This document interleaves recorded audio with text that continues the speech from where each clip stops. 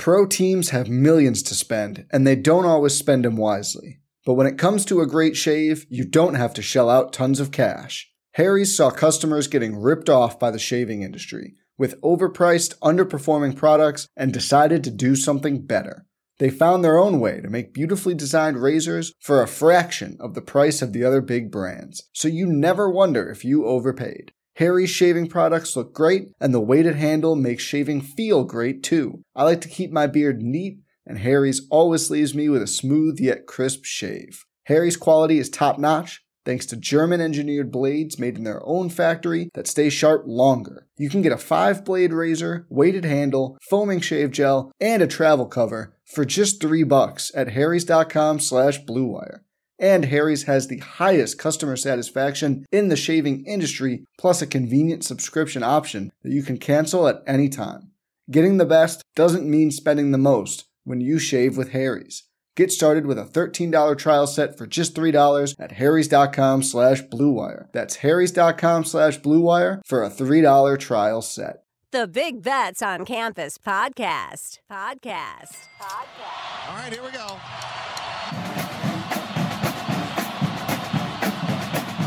15, 20, 25, 30, 35, 40, 45, 50. And the kick is blocked. The college football world stunned. What the football? Oh my goodness! He stumbled and fumbled. The lateral to the corner of the end zone.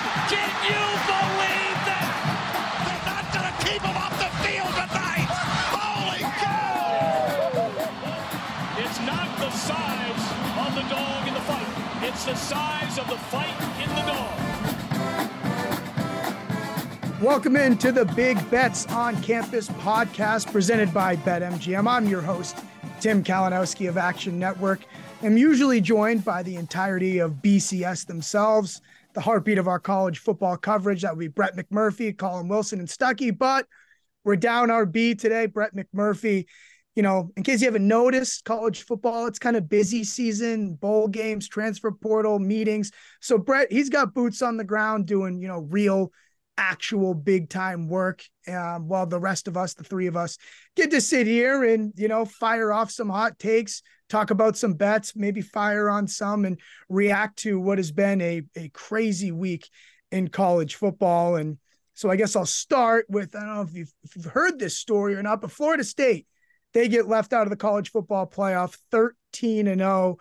Stuckey, I know you're pretty much over it, but it is a podcast, and people do care about what you have to say, and they tune in. So I guess maybe put a little bow on what your feelings have been on Florida State, and I'll make it easy on it. Give you credit because you were banging the drum that Florida State wasn't getting in for over a week, and I think a lot of people were kind of shaking their heads saying they'll never leave out a 13-0 Power 5 champ, but you were bang on, Stuckey. Yeah, I said it for 3 weeks. I said I think Florida State's getting left out unless there's a tryout. Their offense has got to look good. I've said this for weeks. I said they're going to be left out. And guess what? They put up 50. They threw for 50 yards against a bad Louisville pass defense. So, yeah, we got the 4 best teams in. And it says one of the principles. Another thing that I was looking at is it says one of the principles of their decision is if you have a player that will be out that materially impacts your play. And people say, Ohio State, I won a future on Ohio State when they got in with their third string. But here's the thing. With Cardale Jones, they put up 60 in the Big Ten championship. I promise you, if Florida State went out there and put up 60, they get in. They would have, okay, we have a competent quarterback. We know the defense is good, but they didn't. And I think everyone is, besides, I feel bad for Florida State fans, players, the team, not the Senators writing a strongly worded letter to the committee. Come on, go do some real work, guy. But yeah, I feel bad for everyone, but I think we got the 4 best teams. I think we got the 2. It's the best and the most deserving without any material injury. And I think that they got that right. And you're going to have the crowd that says, the games don't matter. The games don't matter. I mean, what do you like? I'm curious to see what they'll be doing next throughout bowl season and every Saturday next year. And the games do matter. If Auburn beat Alabama, Alabama was out. If Texas lost Oklahoma State, Texas was out. The games matter. because Florida State's offense showed that they're not competent without Rodemaker. The games do matter, and Florida State's out. It sucks, and they pitted them against Georgia. We'll see all the players that sit out there in a battle of two corpses. But, yeah, I've been saying it for weeks. I was on an island. No one else wanted to say it, but I'm glad that it happened for just betting and entertainment and us talking about the games for the next month. Yeah. So, Colin, your word? my final say. Oh, I mean, I tweeted out last week. I tweeted out last week that ESPN has spent billions on the SEC network. ESPN has spent a significant amount of money on the Longhorn network, and both of them make more money than the ACC network. There's no way that, if things hold right now, that this is what the playoff is going to be. I think the thing that, by the way, from a power ratings perspective, I have 17 other teams power rated higher than Florida State. I know that's not a part of the committee, and they want to play the whole game. Like, we don't look forward. We don't look ahead. And then people are like, well, they're on their third string quarterback. I'm like, the market moved 1 point when Tate Rodemaker was announced out. It wasn't that big of a deal. I think the thing that really over the last 36 hours has transpired that just makes me sick to my stomach, kind of makes me want to throw up, is not, I think Florida State fans, coaches, alumni, anyone that supports the program, I think you have a legitimate beef, legitimate gripe. I think you can continue that for a long time. That's fine. I get it. But people in the media, I'm talking like Stuckey and I'm not talking about people in other spaces, in other college football verticals, talking like this is some sort of travesty, like somebody got murdered and this is so bad for college football. The reason you have a job in sports media, in college football, cashing a paycheck is because of the popularity of the sport and the direction that it's going. Florida State in the playoff would have stopped that momentum going into next year. You just got the 4 best teams. Indirectly, it helps your job. Quit talking about how this is a travesty. This is the best thing for college football that could have ever happened, regionally, geographically, money, everything. And we all want the sport to continue going forward and gaining popularity. And Florida State in the playoff was not going to do that. So props to the committee. Balls up. Don't have to answer anybody. Wash my hands. The 12-team playoff is next year. We move on. And if you really want to be a national champion, Florida State fans, I completely agree. If you beat Georgia and you want to claim yourself as a national champion, do it. Do it. I would agree. You deserve it. You're undefeated. You beat Georgia. Yeah, it was screwed from the jump. 5 conferences, 4 spots, and I think you're kind of foolish if you think that for a second an SEC team was getting left out. And Brett said it on these airwaves. They get the electric chair. And if you don't think that that's true, just ask why Florida State spent the entire summer hiring lawyers trying to figure out a way to get out of the ACC deal. And it's not just because of the SEC paycheck. Along with that comes a, unwavering amount of benefit of the doubt when you're a part of that conference. And like, I kind of push back on people that are like, so shocked by this. Like, did you not know the rules of the game? Do you not follow college football? This is how it's been. Like, this is the dumb stuff happens here. It's the same sport that now has Washington going to play Rutgers in, field hockey. Am I wrong? No, I mean, listen, Stuckey mentioned that he cashed an Ohio State future back in 2014. This exact same scenario. I'm the reverse of that. I had a TCU 635-1. They were ranked 3rd. They beat Iowa State by 50 points and then dropped out of the playoff. If anybody wants to have a bitch and a complaint, it should be TCU fans and me with that ticket. So, I mean, this was, I didn't, guess what? The sport went on. Games will continue to be played. The only thing that could derail this sport, you're always going to have, faux outrage about things like this. But the only thing that could derail this sport is if we implemented martial law and took away all betting lines on the college football games. That's it. That's fair enough. I mean, how else could you watch Iowa? So I want to just dive in then to a little bit of, especially that SEC championship game. Bama wins 27-24. Georgia ending an insane winning streak, insane run that they were on. Just watching that game, Stuckey, what went wrong for Georgia from your eyes? They lost. They weren't like an enormous favorite. It wasn't that shocking that they lost to me. But I think a couple things. Number one, they got kind of hosed on a couple calls. I will say that as someone who had no money on, I had the under. So I had no interest in the side, and I know Colin wanted Alabama, but just as a person, I was watching without any bias on the side. There was a couple calls that went against Georgia, which their fans can have a gripe about. But I also thought that the game plan was bad. Mm-hmm. They ran it 31 times for 78 yards. And I thought that they were just running into walls way too often. And they should have let Beck, who's been great for how long. And, you had Bowers play. You had McConkey play. You have all of those weapons. You weren't running it well at all. And they just kept trying way too often. So I think that Alabama's a really good team. It's a close game. But I think if I could point to two things, a couple calls went against it, which is going to happen in a football game. And then I just thought the game plan, the frequency of rushing was way off. And even if you came into the game plan, because there was, if you look at some of the advanced metrics, Bama was a little softer in the run defense in some stretches this year, but it wasn't working. You got to adjust. Yeah. So yeah, I didn't really love the play calling throughout. So I would say that those were the two biggest factors. Colin, did you see it that way? Yeah, I mean, absolutely everything that Stuck said. I mean, when you look at Georgia, they averaged 2.97 yards per play on running plays, and then they were just completely shut down in passing downs. They only averaged 2.8 yards in passing downs, a 30% success rate, well under national average. From an overall yards per play, they did beat Alabama, but it comes down to, the fact that you just made mistakes at critical times. And Bobo, who had been letting Carson Beck let the ball fly down the field, especially after the Brock Bowers injury, that all went away. Not sure where, the shots downfield. There were no explosive running plays. There were only a handful of passing plays that went over 15 yards.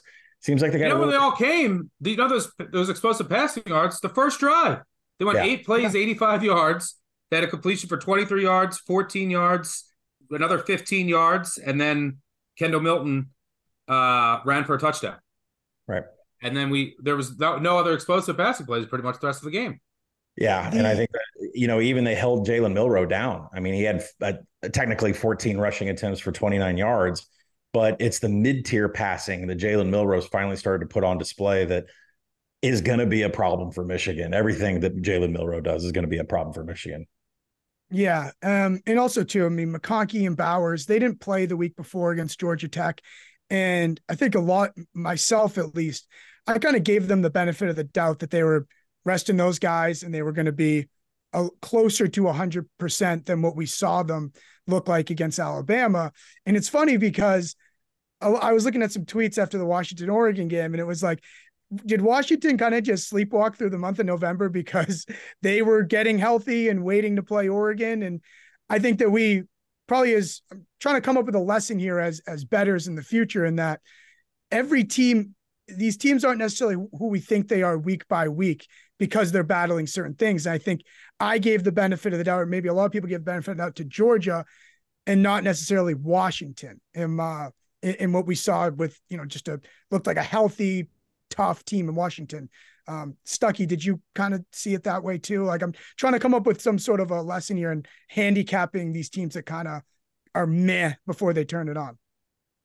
Yeah, I mean, there's nuance to every team. Like Washington, they dealt with the flu, they had injuries, and every team is some sign stealing going on. Yeah, every team is its own unique puzzle piece every year, which is the best part about bowl season. And then you basically take the puzzle pieces and they're all the same color, and you throw them up in the air, and you got to put it together in the dark during bowl season. But that's the fun of it. But I will say something to keep in mind for the Alabama-Michigan game. I don't necessarily know if I had it was a great bet on the under 55.5 in Alabama, Georgia. But one of the points that I raised is, and it came through for me a couple times over the weekend, one of the most underrated factors of college football and NFL to some extent is special teams, where you could find some edges. I said, look, these two amazing punters, and when you have two amazing punters, you can flip field position, and it can really, and they're two slow teams, here are the punts in that game. And by the way, Michigan has a really good punter too. Alabama punt 50 yards inside the 20, out of bounds, no return. Alabama next punt 56 yards, fair catch at the 13. Georgia punt 60 yards, fair catch at the 8. Georgia punt 55 yards. That actually was a bad punt because it was a touchback. Alabama punt 40 yards to the 6, fair catch. Georgia punt 45 yards inside the 20. Alabama punt 40 yards. This was their one bad punt, and there was a return. How many times did Alabama and Georgia, they punted, inside the 20-10 with no return? And when you have two slower teams, and again, Michigan has a really good punter, slower team, that's all it might take to get a total that goes under, even though their teams are having some success moving the ball. And then we also saw Miami of Ohio against Toledo put on a special teams clinic and basically won that game just with special teams. So I thought that came into play over the weekend as well. Yeah, a comparison everyone's making, the SEC championship to the MAC championship. Colin, I guess kind of like building off that, I'm just kind of, I guess, kicking myself for why didn't I see it coming with Washington and them get all of a sudden turning it on? And I assumed Georgia would turn it on. Like I just, I feel like you had a lot invested in Oregon too, and I'm just trying to make sense of it all. Yeah, I mean, I definitely didn't have Oregon minus 9.5. I mean, we knew that way too high, but at the same time, Washington showed things in that game that they've never done before. First off, they were completely healthy at a wide receiver position, and on the other side of the ball, they were able to stop Oregon from running. I mean, a 45% success rate for Oregon running plays. That's below national average. They only had one run over 20 yards. Once you shut that down, you got into the passing. Franklin, had to come out of the game a couple times for what looked like an injury. Washington also just had a stranglehold on the clock. I think they only allowed Oregon to have 22 minutes of possession in that game. It's really the Oregon defense and the fact that the speed on the outside for Oregon was consistently met at or behind the line of scrimmage was something I never expected to see the Washington defense do. Now, is that going to apply to Texas? Texas has got some problems in the secondary. I think that's starting to show up in the market right now. There was finally some buyback last night on some of the Washington numbers out there, and the over continues to climb up because the more announcements you hear about what's going on in the Texas secondary, you think Washington can expose that. But listen, Kalen DeBoer has lost like 11 games total in 100 games that he's been a head coach. And how you're going to give him a month and to get this team at full health? Washington is legit. And that defensive factor that I talked about, being able to go sideline to sideline with Oregon, that's one of the big reasons why they won the game. And I'm not surprised. This is, Michael Penix has been in the game 6 years now. Kalen DeBoer is one of the best head coaches. We all need to acknowledge it. So we'll see if it works off in the playoff. Yeah, I would say that there was a lot of things. Penix, like I said, there was some flu. Penix was dealing with an injury for a little bit. Their wide receivers weren't fully healthy. The emergence of Dylan Johnson, and then their defense, a lot of injuries up front. They also started playing Carson Bruno more at linebacker. They had all their safeties were hurt, so I didn't see it coming. No one did, because for 6 weeks they were skating by, and a lot of it was these other factors that sometimes you can pick up on, sometimes you can't. And I thought that their defense was significantly improved. And their defense had been trending in the right direction over the past few weeks. It was their offense that really just wasn't there since that Oregon game. And then you also got to remember, though, it is just one game. And some teams match up well with others. So you never want to overreact. And, you're asking why you couldn't see Washington step up and not Georgia. I could say that after every football game. Why don't I own multiple enormous islands and super yachts if I could always know which teams are going to overperform and underperform? But I think the Washington defense is real. And then having the receivers healthy, I agree with Colin. We'll break this down in full, but I don't care about the emergence of Dylan Johnson. It doesn't matter. He should stay home. You can't run on Texas. You're not going to run on Texas. No one can run on Texas. We've seen multiple really good running teams try it. You can't. Yeah. So they're going to go empty. They're going to line up. Now that Washington has now 3 Sunday receivers healthy, which obviously I know Washington isn't a fast team, but Washington now it has an advantage on the outside. And I think that's the approach they're going to take, which would lend itself to an over for sure. Pro teams have millions to spend, and they don't always spend them wisely. But when it comes to a great shave, you don't have to shell out tons of cash. Harry's saw customers getting ripped off by the shaving industry with overpriced, underperforming products and decided to do something better. They found their own way to make beautifully designed razors for a fraction of the price of the other big brands, so you never wonder if you overpaid. Harry's shaving products look great, and the weighted handle makes shaving feel great too. I like to keep my beard neat, and Harry's always leaves me with a smooth yet crisp shave. Harry's quality is top-notch, thanks to German-engineered blades made in their own factory that stay sharp longer. You can get a 5-blade razor, weighted handle, foaming shave gel, and a travel cover for just $3 at harrys.com/bluewire. And Harry's has the highest customer satisfaction in the shaving industry, plus a convenient subscription option that you can cancel at any time. Getting the best doesn't mean spending the most when you shave with Harry's. Get started with a $13 trial set for just $3 at harrys.com/bluewire. That's harrys.com/bluewire for a $3 trial set. Well, since you're talking about it, we'll get into more of the bowl games, but early leans here for the two semifinals. Michigan is a -1.5 favorite over Alabama. And as for Texas and Washington, Texas, a 4.5 point favorite over the Huskies right now. Any early leans here, fellas? I don't personally. The Michigan-Alabama line is going to be around where it is. I mean, I would assume a lot of people are going to bet Alabama, right? SEC. So if anything, I could see that line. In a big playoff game, the public can have a say of where a line goes. 84% of the tickets, 87% of the dollars. Yeah, which doesn't mean it's wrong. Some people always just think that you fade the public blindly. That's not how it works. But so I could see this line going to Bama pick -1. Then maybe there's some sharper groups that are like, I want Michigan +1. I don't know. The point is, I don't think it's going to a 3 either way. So I'm going to spend a ton of time diving into the matchups. There's some injuries I want to monitor, especially on Michigan's side. So I haven't really dove into the matchup because I know that I have time. In the other game, my initial thoughts, again, I don't think it's getting a 3, right? So again, I have time. It's not like this thing is sitting on 7.5 or something, and I made it where I would be wanting to have a little speed. So over and Washington are my first leans. I think Texas wins like a field goal game is my guess. But I think Washington has some real advantages on the outside if they decide to come out here and chuck it around. And I think that's the approach they'll take. DeBoer is a really smart coach. I don't think he's even going to waste his time running it. So while Washington's slow, they're a pretty methodical team. I think they're going to be throwing it and they're going to hit a lot of explosive plays. But there's some injuries on the Texas side too that I have to monitor. I doubt Xavier Worthy's going to play. You're going to get a lot of games from these coaches, but he was on crutches. So, and that's a big loss in special teams and a wide receiver. So I'll go into this every which way imaginable. And so will Colin, and we'll break this down on one of our many bowl previews, but those are just my quick initial thoughts.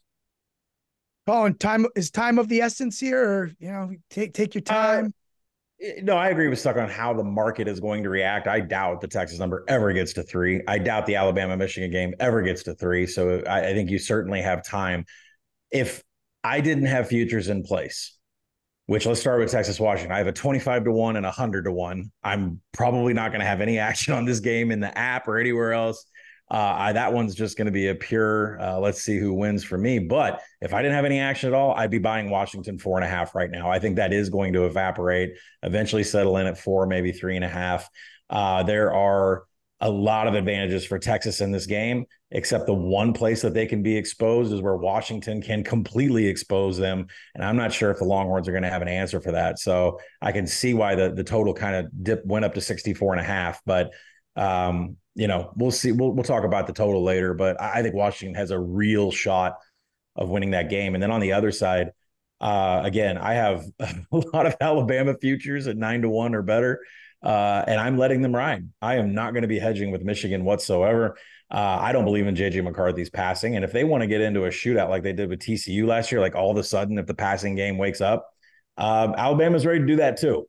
And I think they can do it a lot better from an explosiveness perspective. Plus, if you are just going to rely on Blake Corum to run off tackle or try to run inside zone, Alabama is going to chew you up and spit you out. So I don't see any advantages really for Michigan in this game.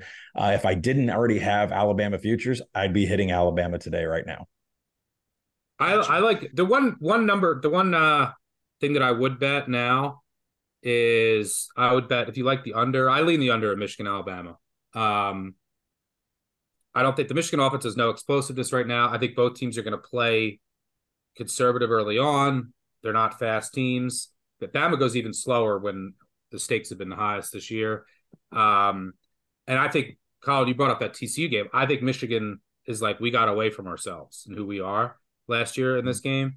So I think they're going to go back to their like roots and play this more close to the vest. And what did I say before?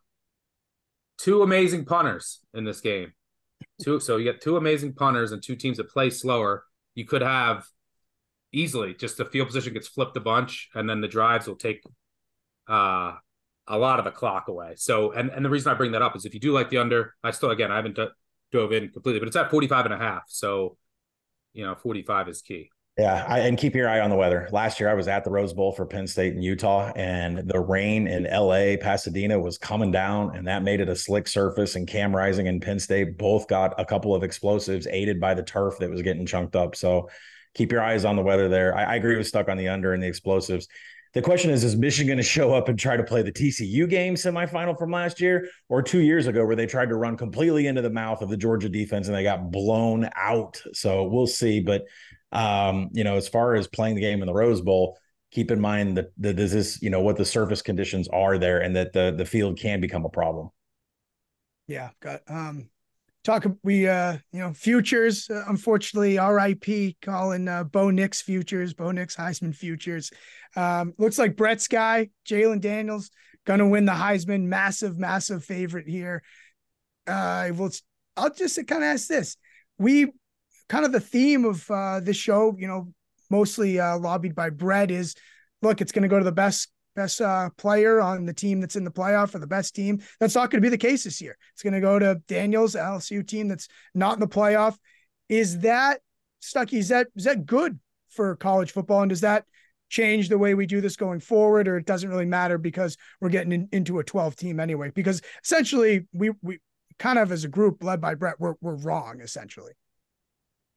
Penix could still win it though. I don't know how humans think. Other humans, they could just say that, look, they're undefeated. Penix just had a stretch where he wasn't that great, but I think you could. Well, he's 9-1 right now. He's 9-1. I think you could easily make a case for him. But from everything that I've read, it's probably with Daniels. I don't know. Does it matter long term? No, it's an award. We will move the goalpost every year for who we want to give it to. So it doesn't matter. Yeah, it was Bo Nix's award to lose, and he lost it. So can Penix come? I don't know. 319 yards, only a TD against Oregon. You're not going to have the TD ratio that you're going to need when it stacks up. The problem is most of the voters look at the wrong stats, and the wrong stats that they're looking at will make Jaden Daniels look like the greatest thing that's ever happened in college football since maybe Lamar Jackson. So Penix has a shot. I definitely think he's in the conversation when you have an undefeated team that's in the college football playoff and contending for a national title. But he's not going to have it from a statistics perspective. So it just leans on what kind of voter you are. Is it a team award or is it a complete individual award? And if it is an individual award, then Stuckey and I'll be right back here talking about Bailey Zappi. Well, Colin, what are the right stats then? Who would the right stats favor? Yeah, I think TD total is important, but also I think available yards, I think success rate, I think continuity, I think all-purpose TDs. I think, if your team makes the playoff, I think it's a big deal. I think if you have an undefeated season, that's an even bigger deal. LSU did not win in multiple games where Jaden Daniels didn't show up. We wouldn't be having this Florida State conversation if he would have showed up in the very first game of the season. And in my opinion, when you play your biggest competition, you should have your best stats. And that didn't always show up. And I think it became a farce at the end, to tell you the truth. They were trying to do everything they could against Texas A&M to pad Jaden Daniels' stats, except they forgot they were trying to win the game. So eventually he had to start handing the ball off, and he eventually had to start using the rest of the team. And that's where it's like, what are we voting for here? A guy that would sacrifice an LSU win to Texas A&M just to win this award? I mean, that's where it's like, I mean, what are we doing here? It has to have some sort of merit that you lead your team to an undefeated season, make it into the playoff, and you have enough counting stats. Yeah, but Tim, it ultimately doesn't. It's not going to matter. Next year we'll have a different argument, and yeah, I know that Brett says that, but 2016 Lamar Jackson won it. They lost 4 games. So, well, Caleb Williams too. That wasn't a playoff team, right? You know. Well, a lot of other people took them. I mean, CJ Stroud and Bryce Young took themselves out of the Heisman running. Same thing with Bo Nix. What happened to Bo Nix last year is what happened to CJ Stroud and Bryce Young last year. Yeah, you're right, Stuckey, obviously, but it's funny. I wish Brett was here, but we were kind of like, hey, it's going to be. I guess what's happened the last 2 years is the last week, the person that controlled their own destiny failed. They lost it instead of grabbing it, and that's kind of. It was a 10-point favorite to win it, and he didn't. Right. Well, speaking of quarterbacks, the portal has some incredible quarterbacks stepping in and possibly on the move, possibly testing the NFL. Notables, Dylan Gabriel from Oklahoma, Cameron Ward from Washington State, Riley Leonard, Duke, Dante Moore, UCLA, Will Howard, K-State, DJ Uyunglele, Oregon State, Grayson McCall, Coastal, Kyle McCord, Ohio State, Tyler Shuck, Texas Tech, Tyler Van Dyke, Miami, Max Johnson, Texas A&M. Sounds like he's going to North Carolina, or he is. Any of these names stick out as, you're kind of like salivating, hey, this would be an ideal spot, or surprised? I love having fun with this stuff. I know people say it's free agency, but I think it's a blast, honestly.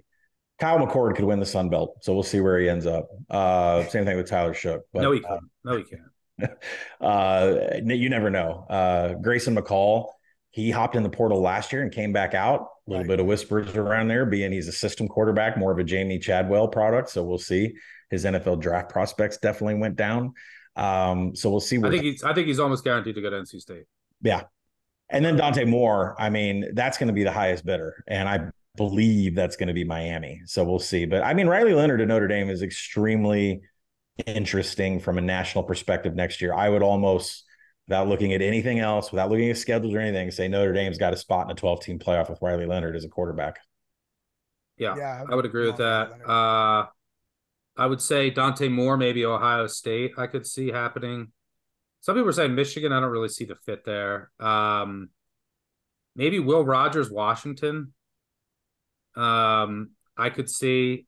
I could see. What really makes sense to me is it looks like Will Howard is going to USC for what it's worth. Riley Leonard. I mean, Lincoln Riley flew to see him. Dylan Gabriel's confirmed to Oregon. I think that's a really good get for the Ducks. Tyler Van Dyke makes a lot of sense to Louisville for me. I think Grayson McCall is going to go to NC State. Who else? Who else do we have on the list? Probably DJ. Do you think DJ will go to Michigan State? No, I think the other kid's going to go. Childs. And he's probably give more upside. I think he's going to end up at Michigan State. DJU, we've seen enough. He could end up somewhere like. You're telling me. Indiana or something. It's money, and which Indiana will have, by the way. But it's money for DJ. It's all money related. Nothing about system fit. Nothing about a former coach or quarterback.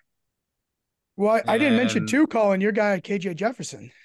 Yeah, KJ is snapping pictures of his ceiling and saying, "I haven't made my decision yet." So, the thing is he does not fit a Petrino offense. A perfect Petrino offense has a player like Ryan Mallett, a pocket passer standing 6'7", 6'8", that could just drill darts and read progressions in 2 seconds. That is not KJ Jefferson football. I wouldn't be surprised if A, KJ is not going to find NIL money somewhere else, and B, if Petrino and Sam Pittman say this is an open competition next year. So that's my guess about what's going on down at the Hill. Also, Georgia. Some people are saying Carson Beck could be a first or second rounder, but they say if he stays, he'll be like a top 5. So if he stays, Vandergriff is gone, and I'm told Vandergriff to Kentucky is pretty done. I think I already saw a report that Vandergriff is in, but I don't know if he's officially put his name in. My favorite name on the board is Cam Ward of Washington State. I think Ohio State would be a pretty good fit from what we've seen past Ohio State quarterbacks. I feel like he is worth a ton. If he gets, I don't say it with Cam Ward. I don't like his. He has a lot of talent, but then you see games where teams are pressuring him and he falls apart. So he's got to have an offensive. It moves the needle if he has an offensive line. That's it. Yeah, but you're gonna to win a national championship, which should be Ohio State's goal. You're gonna have to get through some games where you're getting pressured. So I don't know. We'll see. Do you think someone like Dante Moore, which it was kind of a mystery at UCLA with some injuries and whatnot, do you think that? I think, you guys are really high on him in the preseason. Talk about if he starts for UCLA got to be play on. Does he? Not you guys. That's Colin. That's Colin. It was Colin. Okay. Colin's gaff this year was his UCLA takes. I'm completely willing to defend it. I mean, the big thing there is Chip Kelly was struggling to get maximum production out of DTR for years. And then he brought in Seth Gunderson to be his quarterback coach from San Jose State. The final 2 years of Dorian Thompson-Robinson were electric, cut down on the mistakes completely. So I took the hiring of quarterback, of Ryan Gunderson, as a positive thing for Dante Moore as they tried to shape him in the mold of DTR. It was a complete disaster. And you notice that Ryan Gunderson has already departed. And I believe he's the offensive coordinator at Oregon State now.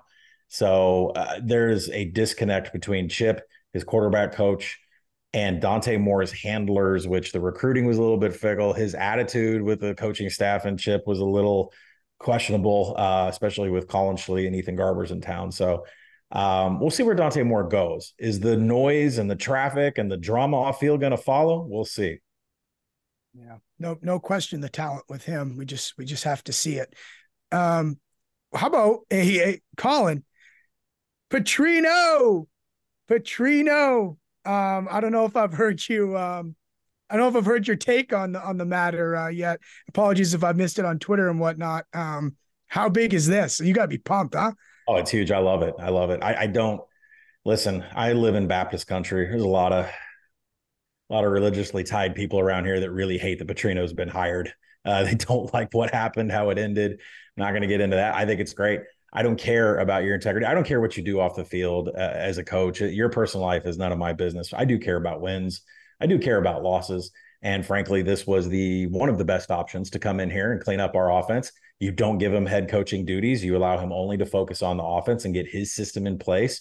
And unlike Texas A&M, he will not have handcuffs. Pittman is not going to come into his room and tell him it's going to be A, B, and C. Petrino is going to be completely in charge of that. Pittman can return to the role that he's always been best at, which is player counselor, CEO, recruiter, a little bit of offensive line dipping. That's it.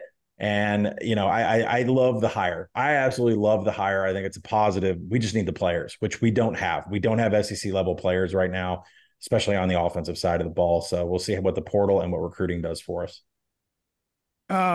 Real quick in the Arkansas weeds here. Do you think Pittman wanted this because he could be hiring his successor? They have a good relationship. Pittman has a great relationship with Barry Odom now at UNLV. Barry Odom has a great relationship with Petrino. I think there's a lot of mutual respect between all of these coaches. And I believe Petrino was the number one choice. But if it doesn't work, Pittman's done. And he knows that. When you have this many coordinator changes and it doesn't work out, if you don't get 7-8 wins next year, I'm not even sure if 6 is going to be able to save his job. Yeah, that's the bet. And if it works out, it works out. Well, it's the same thing. We're investing in the devil to get us out of a hole. And it's either going to go fabulous and get us to a Sugar Bowl like we did in 2010, or it's going to be in flames like it was after Petrino fell off the bike.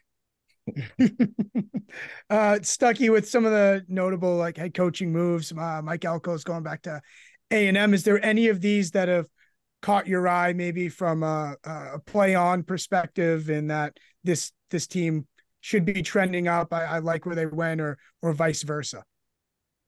No, I just spent 48 hours going through 570 names in the portal and getting our bowl tracker updated. I have not even begun to think about next year. We're focused on this week. Fair enough. By the way, that's a quick plug. That should be up this morning. I went through every single portal name for every team, listed everyone that's in it, backups what the backups will be where warranted, doing injuries now, and I listed all the snap counts for people. It took me 2 days, 2 full days. You're out of your mind. So that moves us to the one game this weekend, Army Navy. Stucky, your favorite. I guess I'll step aside here and let you two argue over the total in the game, which is 28. Yeah, it's 27.5 now. I've said since we've been doing this podcast that and for what it's worth, I think Army Navy games have gone under with 15 straight years before that double overtime went over. I said literally for 5 years while we've been doing this podcast, I've said it for longer, I make it 33 every year. Colin could attest to that. I make it 33. I always make it 33, 32, 34, right in that ballpark. This is the lowest over-under by over 4 points. And it's a market. So if you look back at Army Navy, for example, just to throw out 2 numbers, the Service Academy unders are 50, 10, and 2 over the last 20 years. But if you go back to the past 30 Army Navy games, 24 of the 30 have gone over 27.5. And if it gets down to 26.5, 27 of the 30 games went up 26.5. So there's levels to it. Now the market is caught on, and the total keeps coming down and coming down. So if every year for the past 30 years, the Army Navy total was 2.5, it would be like, this is the easiest over of all time. It's gone over. Now it's come down. It's not the same story anymore. So under 28, I told Colin and our producers for years, I said I would only consider the over once it gets below 28. Here we are. I actually want 26.5. The game's landed on 27 a bunch, and it's, when you're this low scoring, every point is very meaningful. I don't think weather's going to be an issue. That's something I'll have to look later in the week. I like Army initially, but there's a lot of quarterback injury uncertainty with Navy. Like literally 3 quarterbacks, or we don't know if they're going to play or if it's going to be freshman Braxton Woodson. So there's a lot that I still have to dig into. Initial thought is I trust the Army offense more. Both defenses know how to defend what the other's running, but I trust Bryson Daly and the Army offense a bit more. So as of right now, not going to be a big play, but go Army beat Navy. Army is a 2.5 point favorite. Colin, I would take the money line, by the way, because they're every point. It's the game is at Gillette Stadium. I was considering going, but I was thinking about it. I'm like, I love the pageantry, all this. I'm just gonna show up, and then not really much happens during the game. It's a lot before and after. Colin, I guess your rebuttal, or maybe you're on the same side as Stucky here. Well, you're thinking. In case you're new to my face or my work, this will be the 6th year I've covered an Army Navy game for Action Network.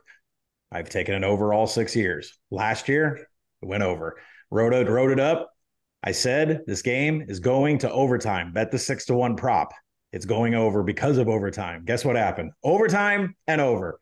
27 is the number here. I'm staring at it, 27.5 at a couple of pretty big shops. When that 27 hits, birds will be in flight, money will be down, and it will be over 27 will be the play. Side, I'll defer to Stuck on that. I'm going to have a full game write-up on Action, but I haven't gotten into who we want to take on the side. Generally 3 is good, but I doubt you're going to get that. You're not going to get 3 on Navy. This thing is probably going to hover in a dead between pick and 2.5. So, but Stuck is right. Every point counts here. But definitely 27 is the buy number. And when I see it today or sometime this week, birds will be in flight. It seems. I was just thinking here, and I know it's blasphemy in the college game, but like with the numbers like they are, tees Navy up to 8.5 and get the over as well, tease it down. Like, I mean, there's so little variance in this game. Like, I know we don't do that, but anyone. If you're ever going to tease a side, I would tease, you could tease Navy. It's like the one time you could tease a college side. You're going to cross 3 and 7. So yeah, 3 and 7 with a total of 28. But I wouldn't tease a total. So I would just tease it with if you like Alabama, get them over a touchdown or something. Yeah. Listen, I think if marijuana is a gateway drug to black tar heroin, this is your slippery slope if you're going to tease, because you don't tease college football ever. Right. You don't tease the college. Although you should just know that, or total. So you should just keep that as a golden rule. Right. But if you're ever going to do it, this is the one time. If you are allowed, for all of you touts out there, you are allowed a one-time teaser per year, and this is the game. So go ahead and sell it.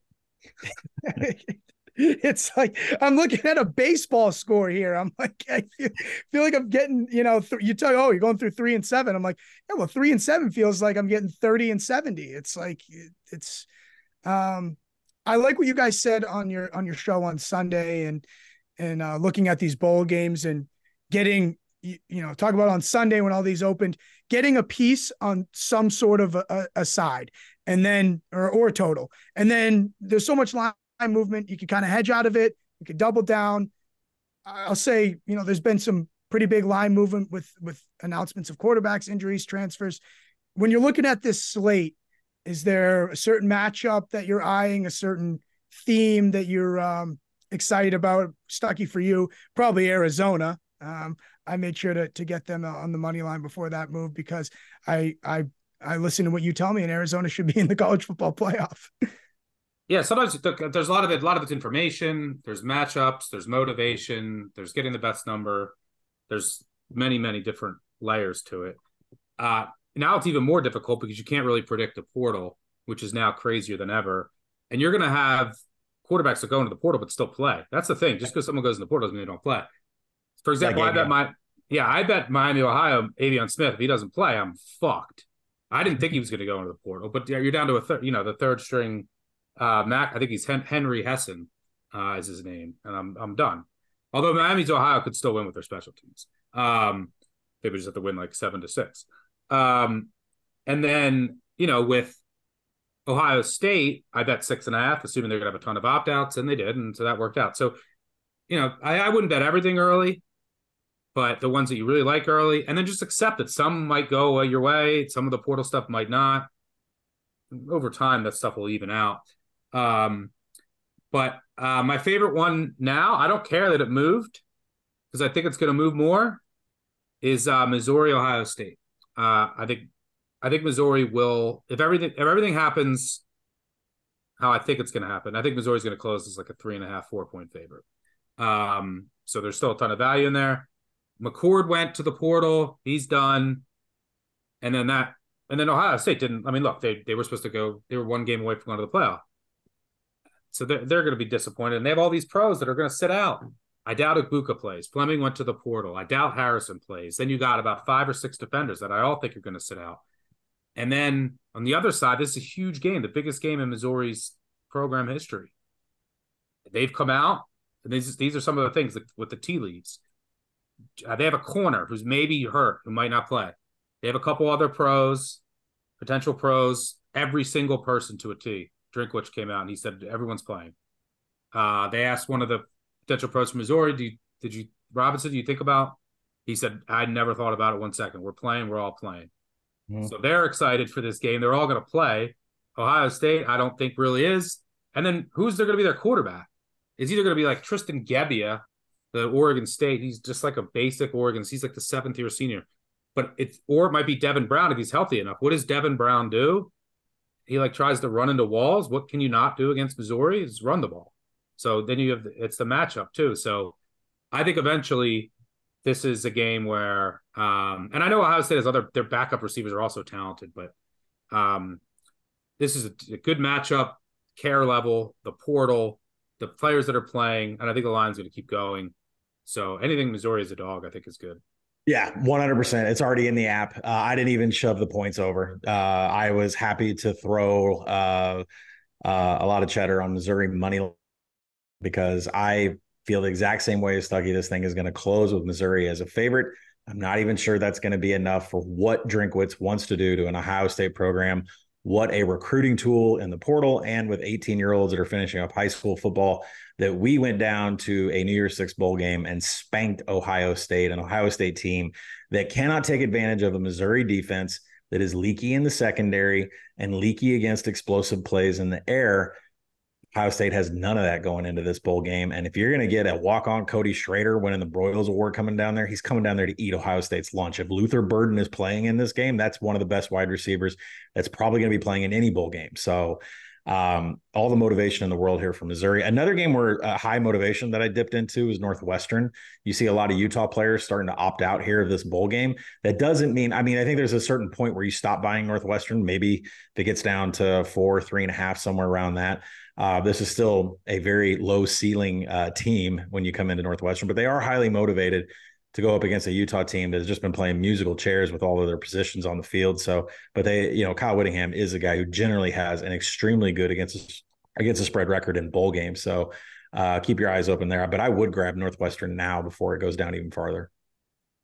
Okay, quickly, 2 more bowl questions. Is there certain teams, I know the Missouri situation, because they're going to be super up for the game. Ohio State doesn't really give a shit. Are there certain teams, certain coaches, certain programs that you are able to eye ahead of time that usually have a lot of opt-outs and vice versa? Or is that not really a catch-all because it kind of changes like the tide? It just depends. It depends on the team, their expectations, the coach, who opts out first. Like the quarterback opting out, then you're like, all right, why am I going to play? And usually it's like, sometimes it's like all or nothing type stuff, right? If you have, and then that's a huge signal. Like Missouri saying everyone's going to play. That's a signal that they care, right? And then once if the quarterback is sitting out or transferring, he's the leader of the team. That's probably a sign that things aren't great. They don't really care that much, and they don't want to fit. For example, Jordan McLeod. Here's one. James Madison has, they have 5 of their best defenders in the portal. Jordan McLeod, the conference player of the year, their quarterback, in the portal. They all said they're playing, and they want to finish the job. So they got 6 guys, including the quarterback, all in the portal, and they're all playing, even though their coach isn't there. And that's another thing. If the coach leaves, sometimes that could be a signal. But in James Madison's case, McLeod, all the defenders, they're playing. So sometimes it really just depends on the team, the expectation. For example, Utah last year, they were playing, Penn State, and now they're playing Northwestern. It's kind of hard to care about that. So the one game this really applies to for me, which now I'm going to have to, I've been like just watching it. I've been like in the weeds with my sniper rifle ready to go. I tweeted out that Kansas UNLV was going to be a banger of a bowl. Well, with Kotelnicki, the offensive coordinator of Kansas, taking off for Penn State, and Brennan Marion, is the offensive coordinator of UNLV, is interviewing for jobs out there, and this game is coming the day after Christmas. I don't think those coaches can hold off before accepting new positions. And UNLV's quarterback, Jaden Mava, is expected to be, if he's not already in the transfer portal, it's widely reported that he's going to be in the portal. And Stuckey just mentioned, if you see the quarterback hop in there, that's probably not a good sign for everybody else. Before the end of the day today, I will have an under on this game. I want 65 pretty bad. It's key. 64.5 across the board. But if you're going to give me a deflated Kansas offense that could have Ballard in at quarterback against a UNLV offense that doesn't have the creator of the go-go offense and his quarterback, that screams under to me all the way. So definitely keep your eyes on that bowl. Yeah. Okay. Last question as it pertains to line movement. You talked about you wanted to get a 65. Numbers matter. I've heard of some betting theories that if a line is moving, say a +7's there, now it's going down to +6, +5, and so on, that there is still value until it hits its bottom. Like if it's +7, it keeps moving, then to +3. My question is kind of like, I feel like maybe some bettors that follow you guys, there's an Air Force +4.5. You guys get it. Now it's Air Force +3. With these bowl games, sometimes it's still moving. is there still value like on a 3? And I know you can't say it applies to every situation, but do you kind of get what I'm saying here, in that you can keep buying until it reaches the plummet? Stuckey says know what the bottom is, but Stuckey says this every bowl season. If you like an underdog in a game, just bet it outright. Bet the money line outright, and that's true. There are more upsets from a money line underdog perspective in bowl season than there is any other. So if you like a dog and it's trending that way, go hit the money line too. Yeah, I mean it just because I kind of get scared away. Like when you say the Missouri thing, like I kind of got scared away because you're getting a better number, but you're like, hey, it's going to keep going. Is there? Yeah, but you don't know. If you knew where the bottom was, then yeah. Again, this is going back to if after the game, if I knew wasn't there a West Virginia Syracuse game that moved third? Like it never stopped moving. I think it moved 13 points in a bowl, right? Yeah. So it depends. If that comes down to intel, info, intuition, if you're so like it's really difficult to say. It's everything, like just like in finance, the answer to everything in sports betting is it depends. It just depends on the game, depends on the line, depends on the situation. There's no blanket rule. Right. And I'm not a complete moron, I promise. I just mean it as we're betting these bowl games so early. I feel like you could kind of expect that they're going to keep moving in some way. Like, I don't know how many total freezes they're going to be by the time the public sees these and the rest of the world says, oh, wait, this game's on Tuesday afternoon. Like, you know what I'm saying? Yeah. But I mean, the team I bet on, then they could, like Miami of Ohio went from +5.5 to 3. Quarterback went to the portal. So like they could come back. And now it's at 5.5 again.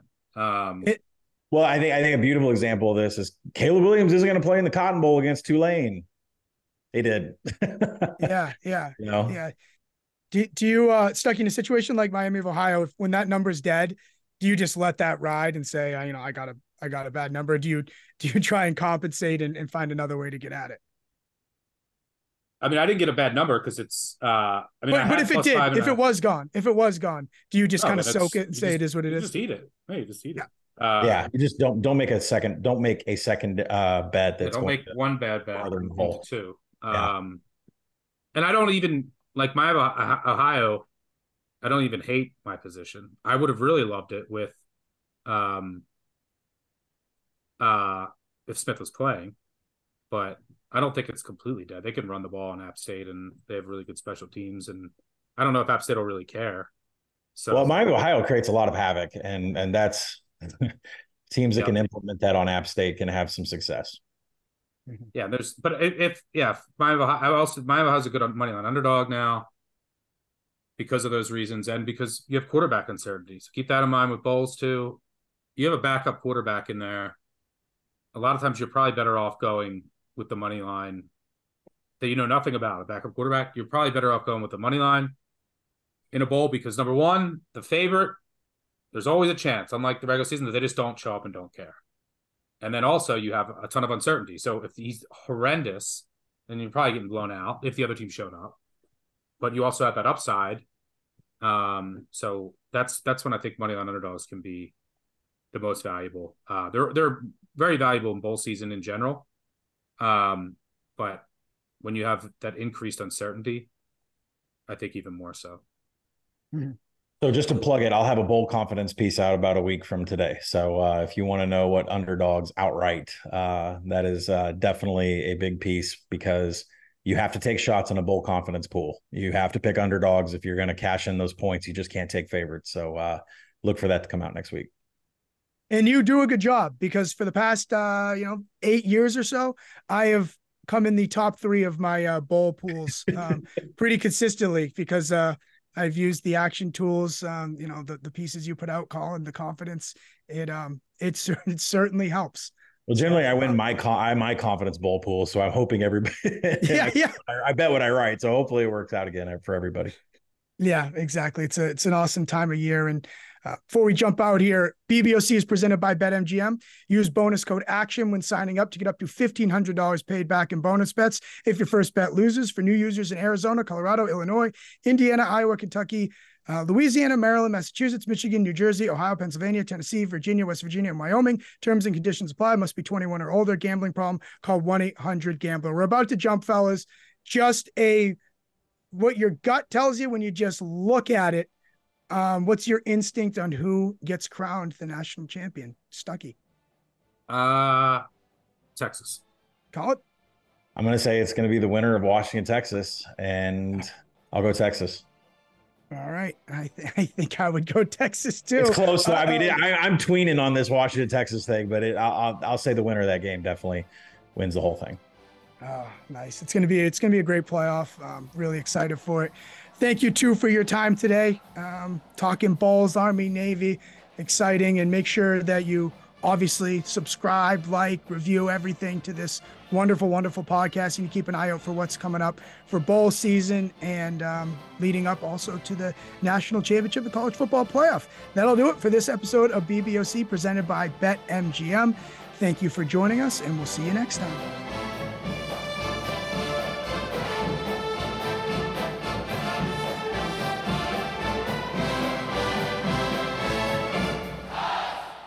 Action Network reminds you, please gamble responsibly. If you or someone you care about has a gambling problem, help is available 24/7 at 1-800-GAMBLER.